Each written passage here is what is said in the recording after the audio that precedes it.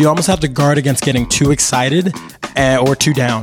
Like if you hit like an amazing shot, there can't be this like, come on, celebrate forever, because you could like lose 2-0. Yeah, you could. Yeah, exactly. You could do that. And then you lose the next 5 points. In like 2 seconds, the time while you're cheering, come on, you play 5 more points and you're down 2, and you're like depressed. Welcome to Shankcast episode number 17. Today we'll be talking about how to win tiebreakers. I feel like this topic comes up all the time. Just win all the points. Just don't get to tiebreaker in the first place. Tip number 1. Tip number 1. But no, seriously, it's a really common question that we receive all over the place on social media, on YouTube. And we have content on it, by the way, on YouTube. I know we do. Yeah, we just made that video about the important things to focus on. Yeah. So we'll be going over some of those themes today, but in more of a Shankcast type of context. Banter. Yeah, more banter related. So Kevin, Megan, myself, we've been around the game our entire lives. Coaching has been our career, so we have a lot of thoughts definitely on tiebreakers, what to avoid, what to focus on, what not to focus on.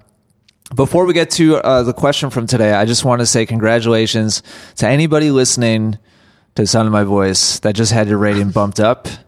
Congratulations. Lots of hard awesome work. Good job. Yeah. And to those of you who didn't, keep fighting, because sometimes the system is craziness. So That's for sure. don't. I always say, like, be excited when you get bumped up, but if you don't, like, don't give up. Just keep fighting, because it will happen eventually, for sure. Yeah. We got all kinds of messages yesterday from people that got bumped up. I got a few people that were sad, too. That they didn't get bumped up? Mm-hmm. We should have an episode on that, on ratings in general. It's a good topic. All right, so today's topic comes to us from Sammy, who wrote and said, all of my singles matches, in all caps, ALL. have gone to numerous game and match tiebreakers. Haven't won one match yet at the 3.0 level. Need to know how to convert the losses into wins. So let's go around the table really quick. Should I start off? Sure. Yeah, you haven't started off in a Okay. while. I feel like I was just thinking about this on my walk back to the office. I think for me, I'll just kick it off with like what I think is probably the biggest mistake or mental kind of mindset pitfall that players fall into. And that's making one of two extreme errors in how they approach the tiebreaker situation tactically. And that is either on one far end of the spectrum, they take their foot way off the gas and they say, oh, holy crap, I can't lose now. Like, I've done all this work to get to this point in the match. I don't want to blow it. And so they end up being super tentative and careful and scared. And they just open up the door to their opponent to do whatever they want in the breaker. Or number two, on the far opposite end of the spectrum, they're like, holy crap, I don't want to lose. I'd better start hitting winners. Hit them winners. And so they assume that the only way to win like a tiebreaker is to hit Sports Center, highlight, like hit the line like over and over again, because I got to close it out and be like the hero. And they end up shooting themselves in the foot. So I'll just kind of open it up with that and pass around the horn. I feel like the majority of players fall into one of those two categories. They either get super tight and tentative, or they go into winner mode, and both ways of losing are Which one do you lean towards? winner mode. Winner mode. Yeah, for sure. I actually, ironically enough, lean completely towards Really? the other Wow, side. I wouldn't have guessed that. Way under pressure, I get super tight. Kevin's coached me in the singles environment. Like when the higher the pressure gets, the more I'm like, oh, I got to pull the trigger right now. And so I hardly ever went to tiebreakers in college, because it was either I won really fast or I lost really fast in singles. Yeah, How about you guys? So you go to tentative mode? I will still make dumb errors and go down the line when I'm not supposed to, but I will like be more in the push mode than in the hit winners Wouldn't mode. have guessed that. I'm probably more winner mode, but I think and this will be the thing I talk about, I think it's really managing your personality and knowing a lot about yourself. Because early on, I think juniors, I was totally like, okay, let's go. You got to take it to them. You got to step up. And then really assessing, like knowing that about myself. kind of like really putting some parameters around. Okay, like no. It's like you go into macho mode. Yeah. It's like, all right, No, okay. let's see who has the bigger Go. guns here. Yeah. But yeah, no, definitely now I think it's more so of like, it's like, I found a balance. It's like parameters around when to go for stuff, or I have like little safeguards about certain shots. So What do you mean? Like what? So like I used to get like maybe a short ball that's maybe a couple feet inside the baseline, and my mind was like, oh yeah, let's okay, it's Winter over, time, it's baby. wintertime, It's baby. time. And so like my safeguard is to go hit a really good approach. So I'm not going for a winner and follow. Like my mindset is to hit approach and follow that to net. Hit a very good short ball and follow the net instead of hitting a winner. And my other mindset is instead of trying to win points from the baseline, win it with an easy volley. So like whenever I used to get those short balls, like, okay, yeah, we're going to hit that. And then now it's like 100% what goes through it. you're getting a little piece of the inner dialogue. It's like what goes on the fight. But yeah, I have all these things about like, okay, make the opponent win points without pushing. Cause I think that was another thing that like you kind of either get really tight and you're like, okay, I'm not going to make a mistake, but it's like really about, I'm totally okay losing a tiebreak when like we've played a couple times and like you'll play a really good shot. And I'm like, okay, I'm totally okay now with you hitting really hard. really good shots and losing points. And Why is it so hard as a tennis It's player so to just hard to be like, to just good be okay job. with your Yeah. opponent hitting an incredible No, shot? it's so hard. Why is it so difficult? hard. I think it's again Because personality. you feel like you're in control. You feel like you should be able to control what happens. Totally. Yeah, totally. And there's so many times in tennis where you can't control what happens, and that's the part When it that's doesn't I happen, think you so. feel like you must have gotten screwed somehow. Yeah, It's like, yeah. You're like, what? I did Yeah. everything right, and I still Yeah. lost the point. I think that's one of the biggest things. Is like realizing that you don't have control over everything. And I think when you realize that, there's some comfort in knowing that, you know, Still working on that. you're not gonna, your opponent's gonna hit good shots. And I think for me, the other safeguard is like, if this person can hit like 7 amazing shots, I'm okay with that. I can walk away from the court going, they hit 7 amazing shots, but there's so few people that hit 7 amazing shots. At just about It's any level. Yeah, at any level. So it's like, you're going to get an opportunity. And I have like this thing, it's like, you at least get, generally, I would say 2 opportunities. At a very high level, sometimes you get 1, but generally you get 2 solid opportunities. In a And if- tiebreak? I think in a tiebreak a lot of times. I think usually early on you'll get an opportunity, and then generally I think unless the player's just like really, really mentally tough, right before they have an opportunity to win it, they get a little tight, and you have There's a that little little bit window. of blip, yeah. and you have a little window that you can slide in, and if you do the right thing, it can flip the entire tiebreak. Doesn't mean you win it, but at Doesn't least mean like you're right there. But yeah, it really puts you in a good position, and you. Yeah. I think when you start feeling the momentum of certain matches, like especially early, if let's say you lose like the first 3 points, that 4th point, you better make sure they have to win it, but you don't give an easy shot away. And if you can win that 1 point and then make a lot of like have some like struggle back and forth, that creates another window. And if they get up, there's just I think with experience you learn to feel these moments of like, yeah, I got to do something here, or if not, it's over. And you kind of even feel that one. It's like, I blew that one. And you keep fighting, but it's like you just feel it. It's just like, it's over.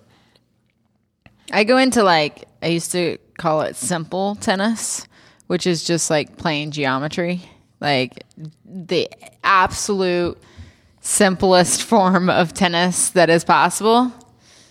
Which is so ironic Really? because Yeah. it's not my, but Only in tiebreakers? No, just like when I really am like under pressure, I'm like, okay, just hit the ball cross court and just make it like my I've ever brain seen that before. now goes Like, into winner, like, have you ever seen it I know. before?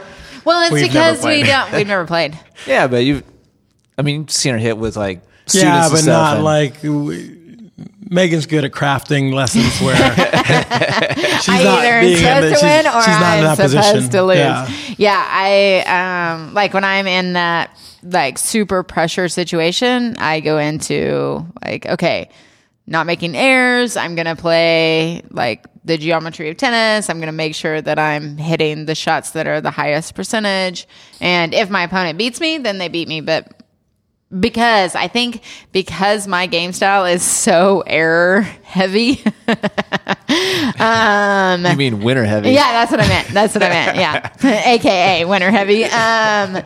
That in pressure situations, I feel like I have to go to the other extreme, because if not, then I'll just make a bunch of errors and it all goes downhill really fast. I think that's what I've learned over time. Like when I was younger, I would just keep hitting lines, and either I'd hit the line or... Isn't there something really attractive about the idea of, sure, maybe you might shoot yourself in the foot, but I got the opportunity now to hit 7 winners in a row. Oh, for and sure. try to come away with, just as a player with your mentality, you know? Yeah, but I'm one of those people where I think I'm a little pessimistic. So when I get up and I'm like, oh, I'm up 9-6, I could just totally lose 4 points. Like I can't think about that like side of things. I really have to focus in on, okay, what's working and what's not, and how do I play the most within my control.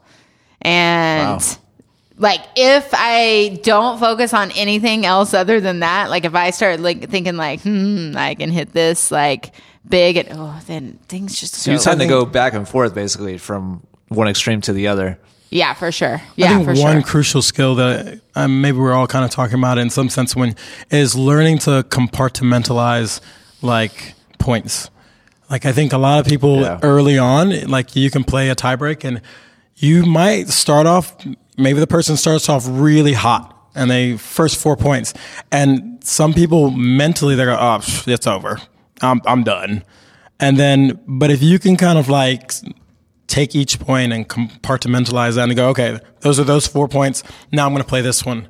And then you maybe win that one. And then like, okay, that's over. I'm going to play this one. And for me, that's like either tricking myself sometimes by just focusing on 1 point at a time, or focusing on like, I would always, one other trick I used to do is always pretend I was down. Because for me, when I'm down, I can't think about the future. Like if I was up, let's say 5-2, I feel like that's the most dangerous time for me and most players, because set or in a tiebreak.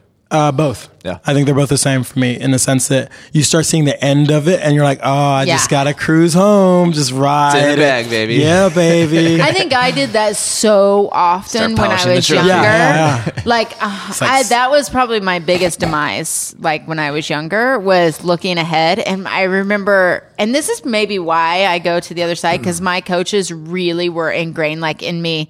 Stop thinking that you're gonna win. You haven't won yet. Like you have to, because I would be like, I got this, and then I would lose. Yeah, and that's why a lot of times I would play the match, and I would literally walk up to the line.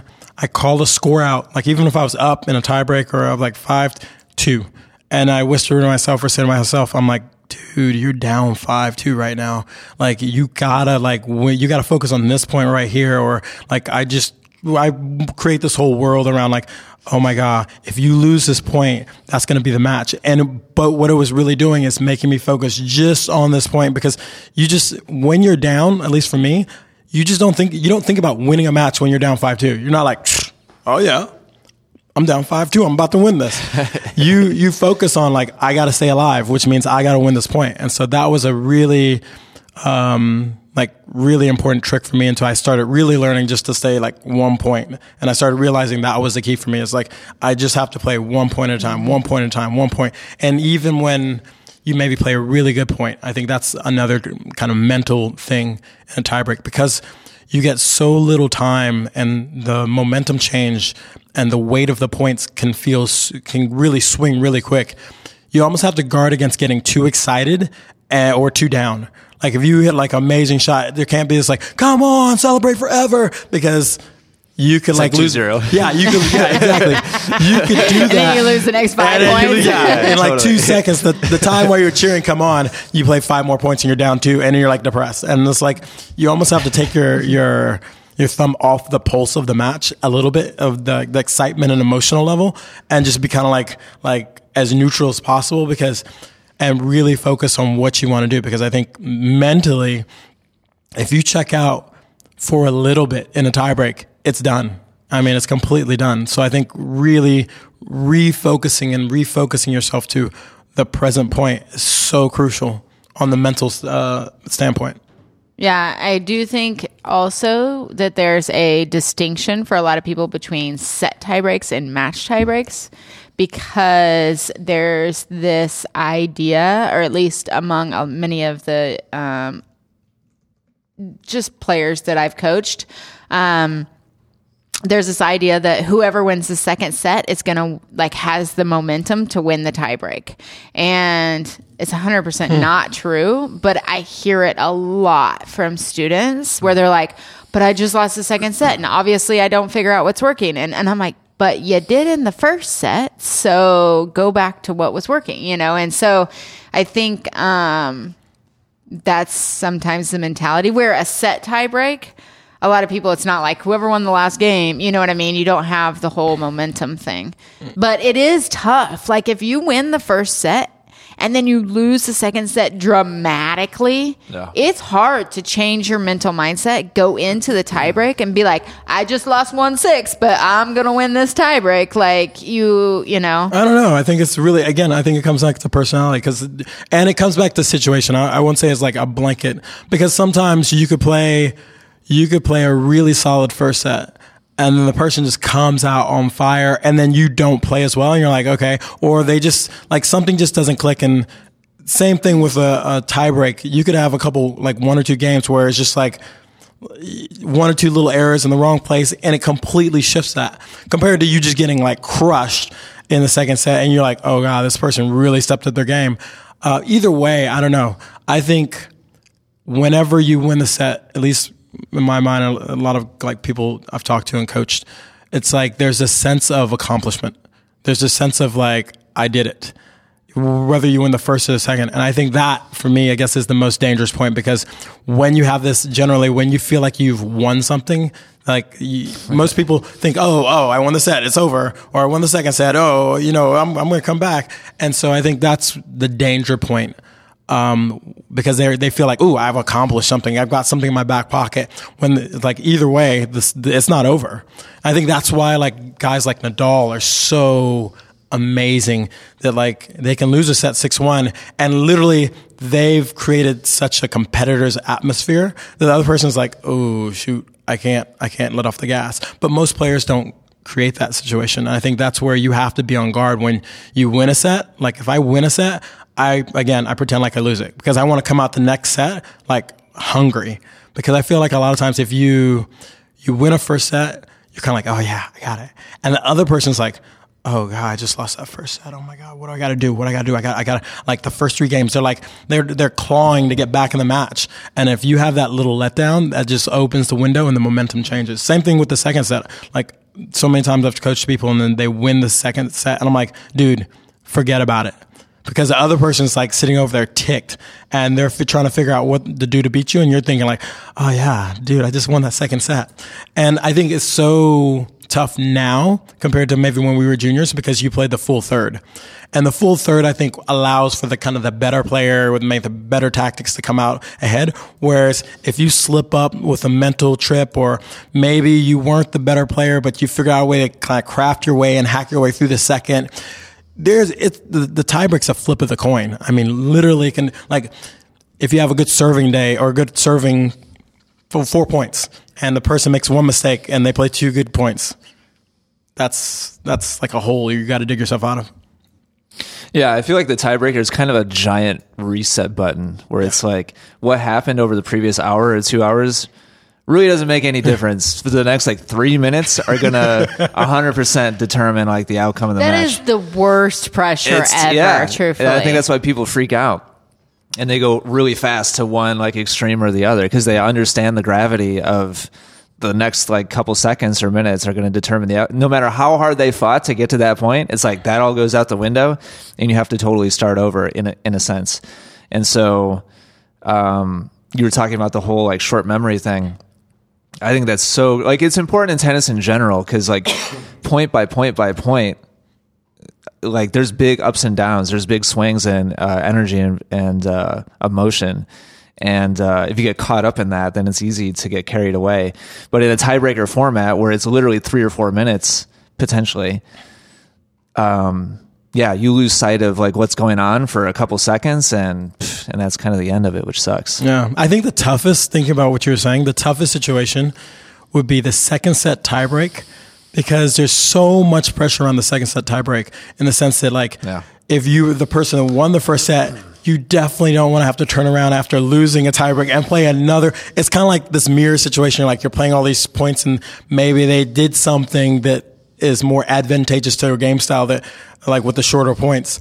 And then if you win the second set, it's like, ooh, sweet. I just gotta, like, squeak it through for another it's all couple. mine now. Yeah. It's like, I can squeak it through. I don't have to like, let's say, play a full third. I can kind of, like, ride this momentum potentially and, like, really stick it to them because I just won this. So I think, that second set tiebreaker is a really pressure situation to come out of playing a tiebreaker, then to playing a super tiebreaker and managing those emotions through that. That's, it's tricky. I think the tiebreaker does give advantage to people who handle pressure better. The third set, definitely, like, I mean, when you play a third set, it's an advantage to someone who can really physically do it and, you know, that kind of thing, and get through a full third. But a tiebreak is, like you said, it's a flip of the coin, and 1 or 2 points can make the match, literally.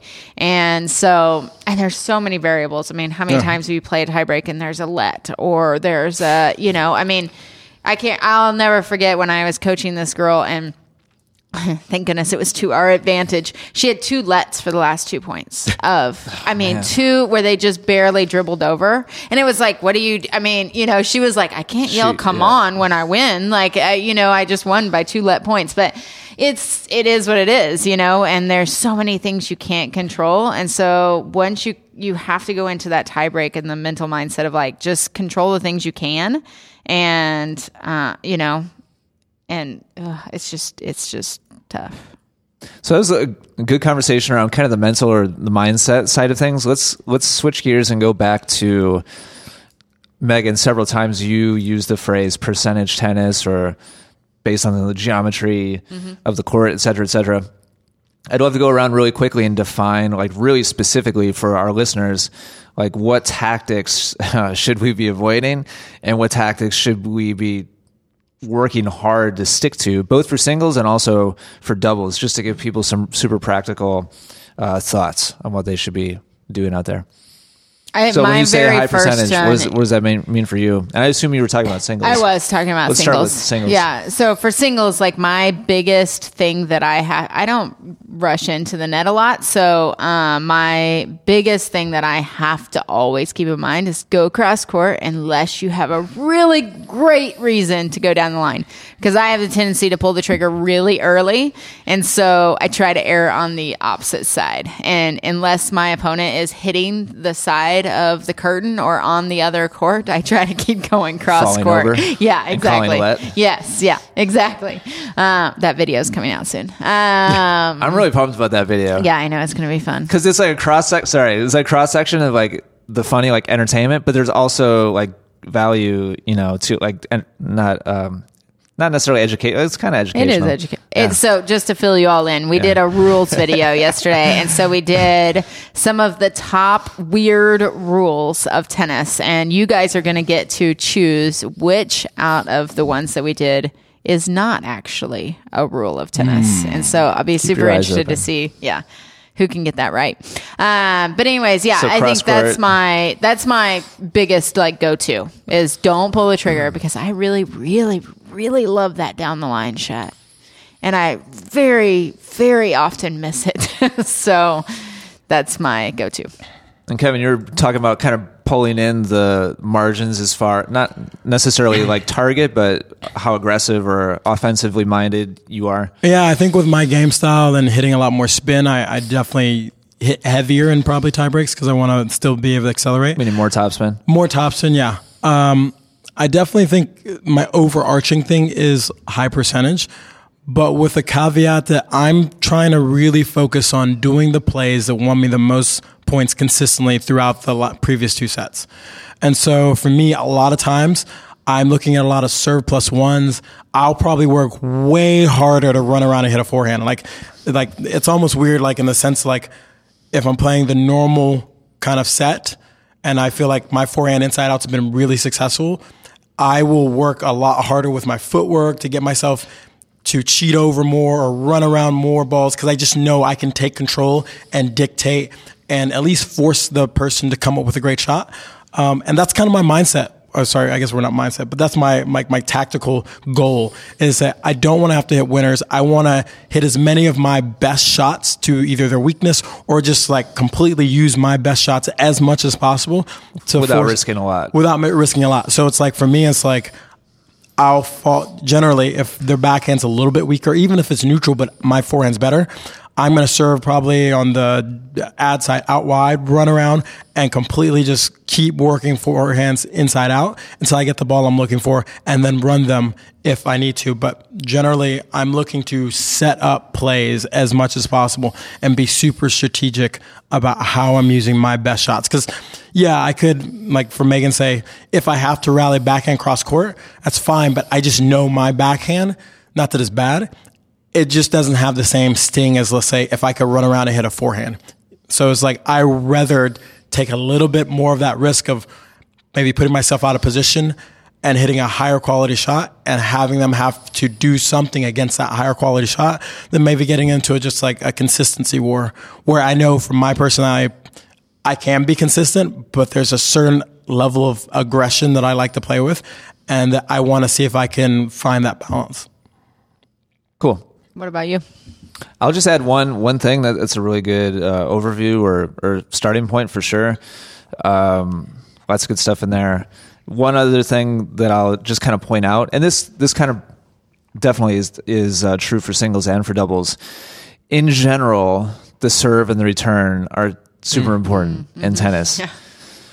But if you're gonna double fault or like hit a second serve return like into the bottom of the net, just don't do it in a tiebreaker because it's like any free points are like gold in tiebreaker environment. Like every point is incredibly valuable. So I feel like picking on purpose. Both Kevin and Megan were talking about targets and selecting safe targets on purpose. With the serve, with the return, I feel like there needs to be like an uber premium on those two shots because if you can't just get into the point to use those patterns, then obviously doesn't matter anyways. It's an obvious statement, but I just feel like in general, serves and returns are the most important shots in tennis. I feel like in a tiebreaker, there's like a mega premium. I would say honestly, for like serves in a tiebreaker, singles and doubles, I tend to pull off the gas a little bit and really start focusing on accuracy.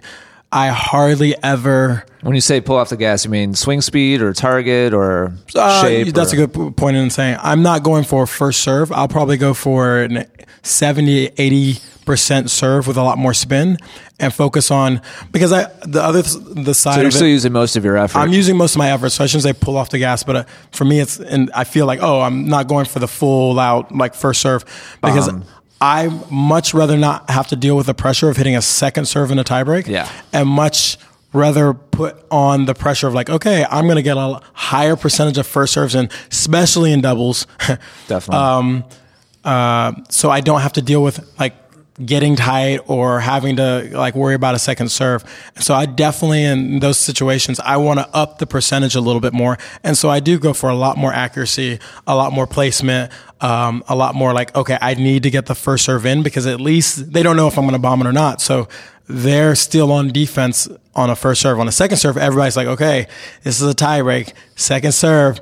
Is he going to get tight or is she going to get tight? Oh, maybe I'll try to put a little bit more pressure on and totally. Yeah. That's where if they're behind the 8-ball score wise and they're looking for that little bit of like daylight, like opening, that's when they have their green light. And it's like, all right, this is my opportunity. Yeah. I do feel like a lot of people think about the serve, but they don't necessarily think about the return. They're like, oh, if you hit it, you're not supposed to make the return. Like if they hit a good serve, it's no big deal. No, like missing a return should be the same thought process as double faulting, in my opinion. Like, do whatever you can, block it back, do whatever needs to be done to make the return.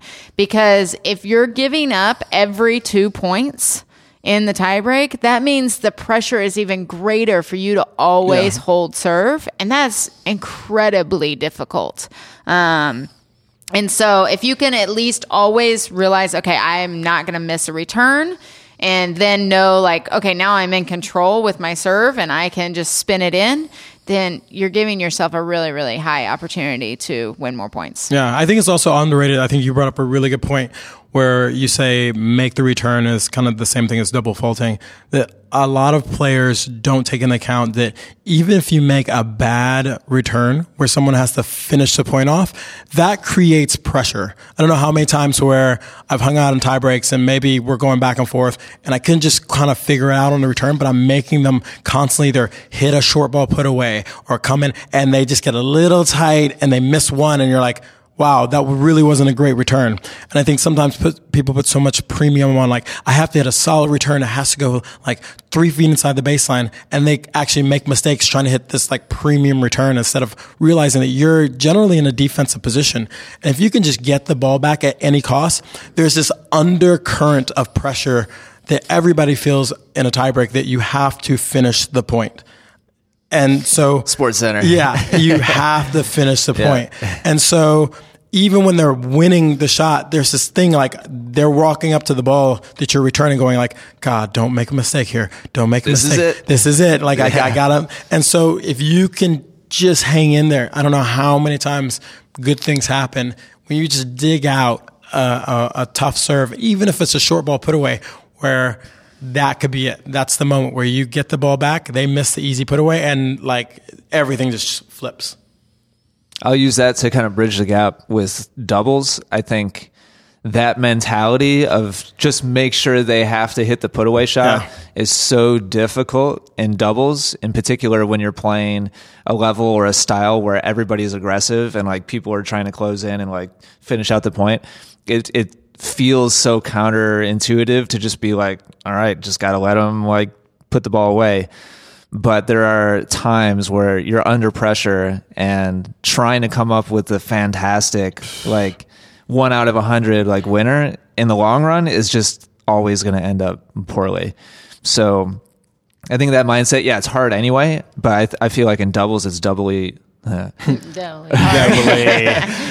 You do that on it's purpose. Quadruple hard because there's 4 players. I feel like in doubles, like so many people get tentative too because there's 2 of you, and so you're like, well, hopefully my partner will be able to put this away, and you don't want to let them down too, right? And so there's like the extra pressure of not only winning but actually not like losing, because then you're letting your partner down and blah blah blah. And so I think you have to, like in doubles, I think it's really important to stay aggressive actually,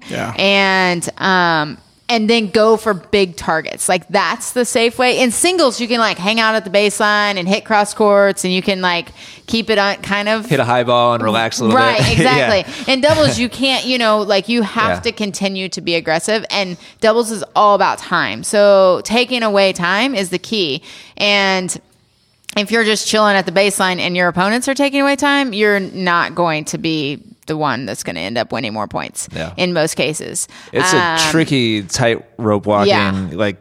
You don't want to shoot yourself in the foot, but you also don't want to just be like, here you go, like point after point. And I think that's where the big targets come into play. Like instead of really going like for the alleys or even the singles line, like even if you just hit the tee every single time, I always used to say, like in a doubles tiebreak, especially at the 3-0-3-5 level, if you can just aim every ball at the tee and not even think about anything else, just aim every ball at the tee, your percentage of making the ball is going to be higher. And it's all about making one more ball. All you got to do is make one more ball than your opponent did. And so that's kind of always the mentality I used to teach in doubles, was just aim for the tee.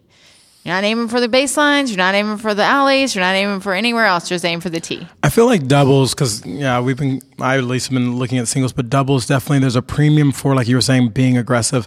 And I think when you're sometimes a lower level, it's really hard to step up and be that person at net that like is like going to poach and move. But I think if you can really be aggressive, It's especially like in that moment where you see the ball crossing in the middle, And you you're like, see both outcomes. It's like walking to the car as the champion or as the big loser. It's like, But being aggressive I- does not mean like swinging at balls, like trying to just, like go all that's out. most people's default. Though. Yeah. It's Right. like And it means like closer to the line and harder. Right. Yeah. And I think that's why I used to tell people to err on the extra safety side, is because in case you do swing a little bit, or in case you do, go a little too big, you're at least aiming in the middle of the court. And at least when I think of being aggressive, that I think if you're like a 3-0, 3-5, like Megan's saying, not swing, I think of when I'm aggressive, especially in doubles, it's about aggressive movement.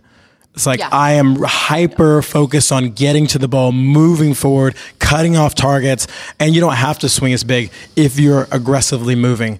I think especially you see it as you go up in level, where the aggression comes down to it's a race to get to the net. Like you do not want to be the person, like even like at a high level where like if Ian's serving with a partner and coming in the net and I'm returning, I'm like, oh God, I got to keep the ball low and I got to look for an opportunity to get in, because it's just the points go so quick because the teams start to realize the advantage of when the ball's high and moving forward. And I think if you can do that when you're at the 3-0, 3-5 level, I think especially in doubles, it's so ironic that it always, or a lot of times it seems like there's just one person that just steps up and dominates the court. And it's that one person who's more aggressive. Especially like 3-0, 3-5. Yeah, and it's you're like like, the other three players are just like, you're like, oh, and it's like that player's like, just like, and you're like, Totally. that player just took the whole match. And it's that, generally it's that player who's moving forward, who's going after the ball. And yeah, they make a couple mistakes, but they set that tone, which creates more pressure because you have more people on the court. And I can't say it enough that if you can learn to move faster without having to swing more, especially at a lower level, you become that person where everybody's like, I want to play with them, because when it gets down to it, they're going to be aggressive.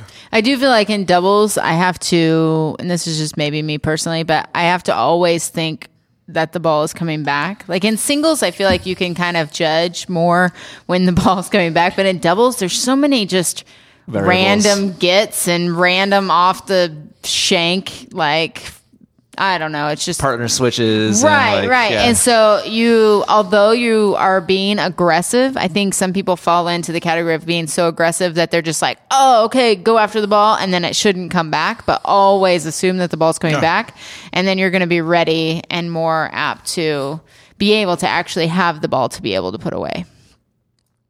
One of you, I don't remember who, briefly made the point. I just want to reiterate it really quickly, that while serves and returns are always important in general, and there's maybe a premium in tiebreakers, I think there's a mega premium in doubles of the first serve is huge in doubles, and the return of serve is like much better to spin in like a first serve than be under the gun on the second serve. And then on the returner side, as painful as it is to say it, like it's much better to give the net player a chance of getting the ball and just make sure you put it in play than it is to try to smash it down the alley. Totally. Every single time too. Like I can't tell you how many matches I coached and watched where in the tiebreak, all of a sudden in doubles, people feel like they need to go down the line on the boom, return, boom, boom, just boom. all the Yeah. time. And I'm like, Yeah, what totally. are you doing? And then they're like, Tiebreaker pressure. coach, Megan. right. And then they're like, I don't understand. Why am I losing the points? And I'm like, just keep the ball across court. Now, if you do have someone who's poaching, like, and standing, like you're playing Kevin, and he's standing in the middle of the court, like poaching, then change it up.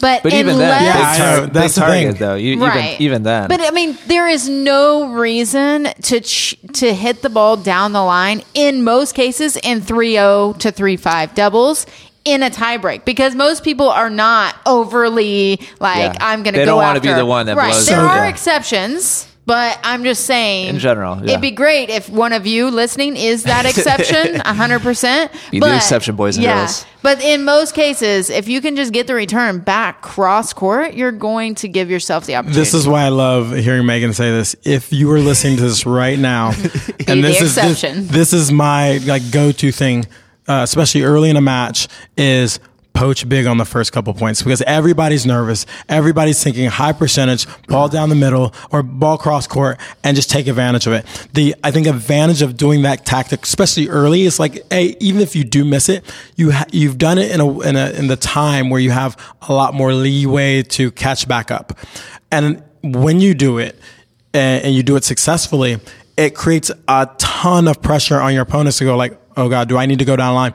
And then they start second guessing themselves. And you can really, a lot of times, kind of ramp up a lead if you poach really early and you do add in a couple fakes where they're constantly thinking like you and they're not even aware of the situation. It's just like this flash of like he's or she's everywhere. They're just moving and it's like, what do I do? Go down the line. And then just errors just roll out. So just like Megan's saying, be the exception also in the sense that because you're starting a tiebreak and everybody's thinking high percentage, plan to take advantage of that by a lot of times I'll cheat and poach maybe a little bit, not too early, but poach early enough and just commit to a poach early in a doubles match. Cause I'm like, look, if I mess it up, well, the person returning and the other person's like, whoa, he's moving.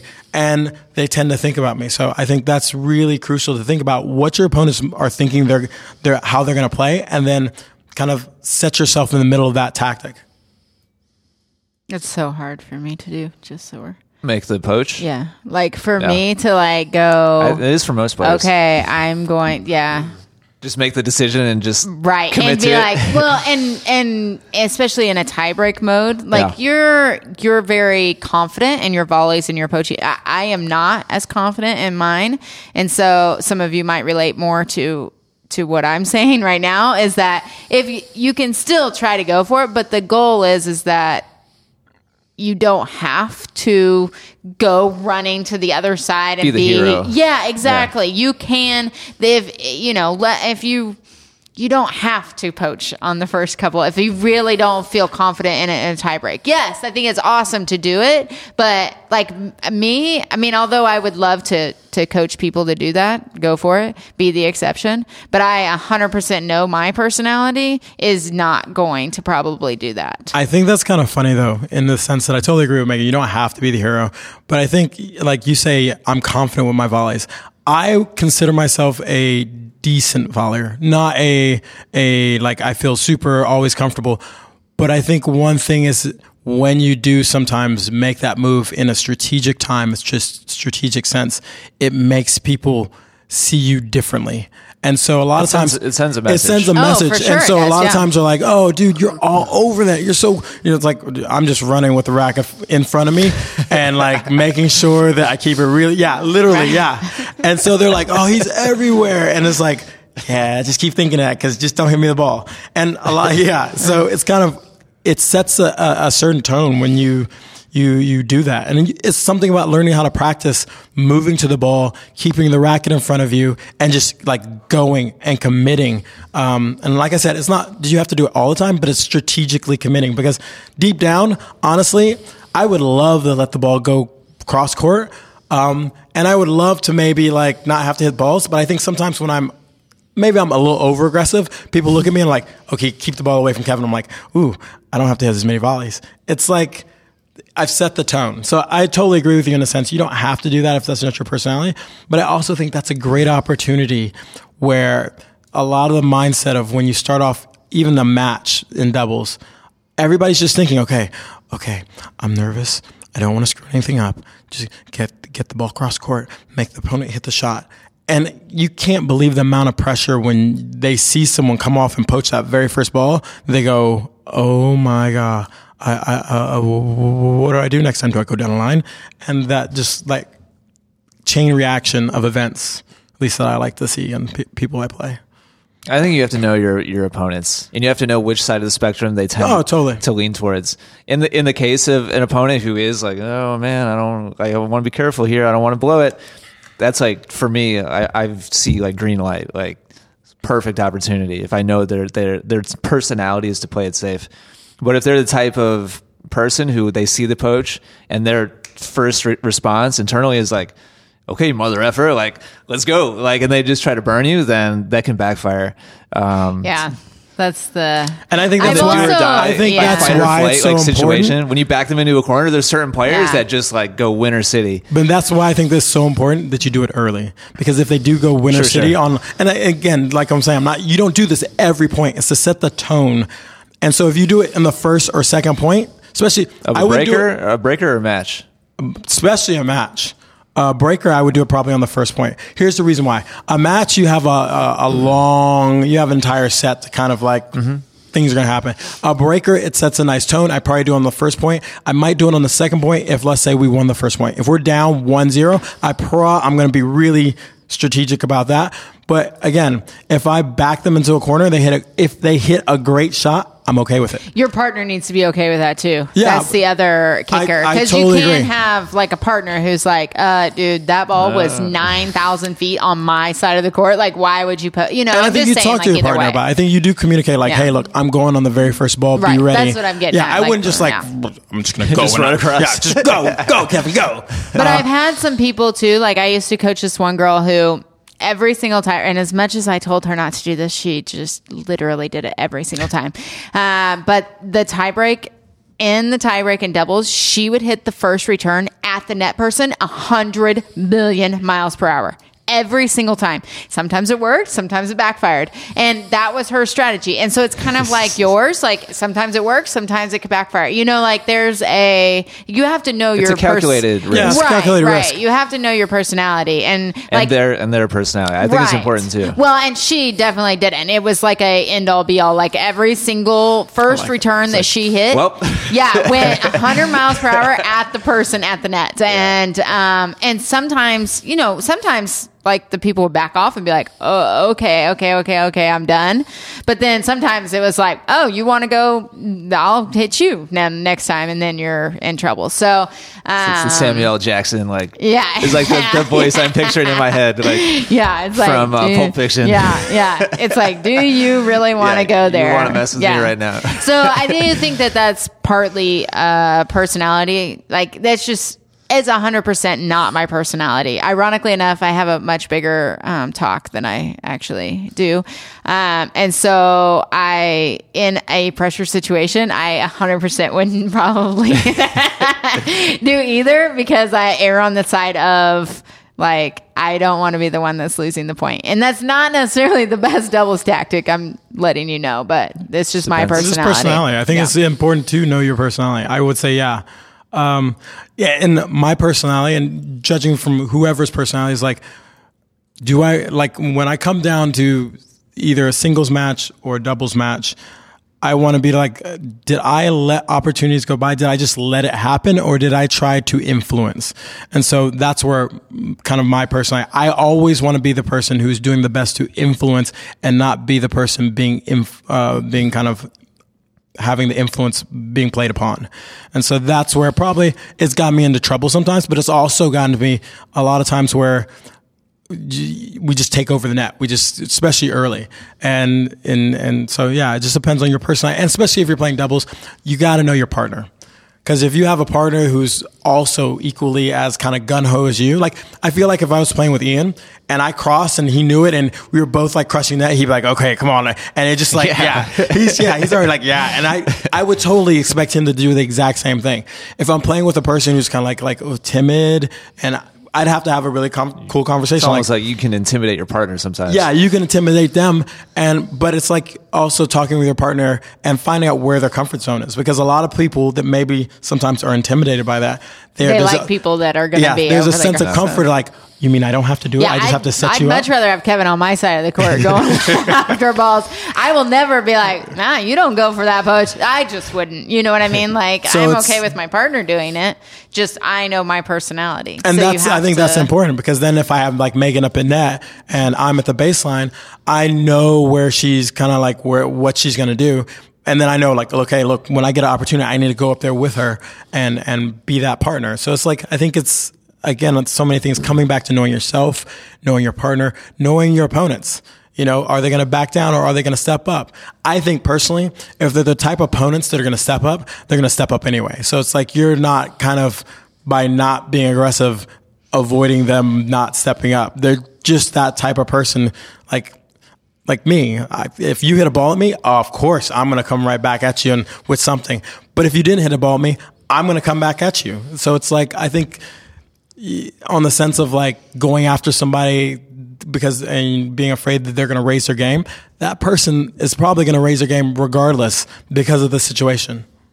I think there's just a fine line between raising your game and going into hero mode and being like, all right, I'm gonna be the one that like dominates you. I'm gonna be the alpha, and it's like it keeps like going one up. Yeah. I totally think that. And I have a really hard, like I either am like Winter City or Air City when I'm in like that mode, and so I know like my personality when under pressure, I have to go the other side because I just will end up now granted sometimes it works to my advantage on those 5 days out of my lifetime that I can't miss, then those days let's just talk. I mean, how you had amazing. One of those like where we were playing the singles game. It's a demo, right? And she hit an inside out, running inside out, falling off, bald. Yeah, I remember that. Like you were in the doubles alley. I was you hit it inside out on inside the like in. Line.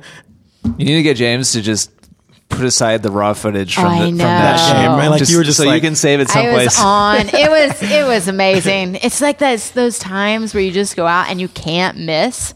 There's just those are the Special. greatest days ever. I wanted to find hero mode because I think make sure people understand. At least for me, hero mode is being reckless and not communicating with your partner. And like literally I've seen it like in sometimes pro-ams where you have this pros like literally shoving their partner off the court or taking a ball away from their partner. I don't think that is what I'm talking about. What I'm talking about is being aggressive when the opportunity presents itself to put more pressure on because you're in a good position. I would never want to like push my partner off the court because I think the other side is when you're a hero, yeah, you're the hero, but your partner doesn't feel like the hero. I want to make my partner feel like, dude, this is awesome to play with you, because I'm setting you up. You helped me out there. You took this ball, and I think there's that line you have to be careful about when you're going after shots, that you're going after the right shots. You've communicated with your partner and you're working together. So you're both being aggressive or you're both kind of like playing the way you want to play. Like if I'm playing with Ian, there's no need to like cut off a ball or something. If maybe I'm playing with Megan and we're in a pressure situation, I know it's just like, look, I'm going to hit solid cross courts. I want you to go in when the time is right and finish it off. And I think that in both situations, you have to understand that with your partner. Compared to the hero mode, like if I'm playing with Ian and he's aggressive, I'm like, dude, why am I jumping in front of him when he's already trying to be aggressive? I think that's a really, really crucial distinction, that you want to be heroes together and not like be this isolated, like Be heroes together. Isolated person who's just like basically doing rampage like at the on end the court. Of the Saturday morning cartoon. Yeah, It's like exactly. the The moral of the story. The moral of the story, Yeah. kids. Dare to stay off drugs. We can all be heroes. Be heroes together. All right, I think we're in a pretty good spot there. Any final thoughts on tiebreaker success? We've gone over tactics and strategy, shot selection, mental toughness, and attitude and mindset and perspective. I think it's understanding your tendencies, number one, and then understanding, like, finding what works for you under pressure. Being able to handle pressure is huge for tie breaks. And I think it can make or break a tie break really, really easily. I feel like bing. Just win all the points. Yes, just win all the points. I think mentally, like Megan said, learning to kind of compartmentalize each point and not getting so caught up, not getting emotionally caught up into one point where you win or lose it is really key, not only to the match, but especially to a tiebreaker. Tactically, I think it's going with what works. I mean, just playing out, like if you're playing a tiebreaker for singles or doubles, it's finding out those key patterns. Because obviously, if you got to a tiebreaker, you did something that was working at some time. Go to the well, find out, do those things that are working consistently and at the highest quality you can, and be okay that if they play really great tennis and you did the right things and you lose, that it's okay. All right, we'll leave it there for today. Thanks for listening, everybody. Make sure to subscribe everywhere. I'd really love Just win all the points. Yeah. I'd really love to hear from the people that are still listening right now, what your one thing that you think about in a tiebreak is. Most important thing. Yeah. Like you are entering into a tiebreak right now. What is the one thing? It should be like a radio show where we have people call in. We could totally do that. I know. Like caller number 9, what do you think? You're the winner of the day. But I just think it'd be interesting to hear, like, what do you think of right before you go into a tiebreak, right as you're entering the tiebreak? We should do a call-in episode. I know. It should be like old school. Q&A. Like, Q&A. Talk show radio. I'm driving to work right now and I heard you on the radio and I'm so happy I got in. So like what I think is, see, you guys are just totally into it. That's going to be a future. Yeah. All right. Thanks for listening, everybody. We'll talk to you next time. Hopefully this was helpful. And as always, if you have any topics or questions, any sticking points or dramatic topics that you'd like us to be civilly talk about, be aggressive. Make sure to let us know at support@essentialtennis.com. Thanks very much. We'll talk to you next time. Take care.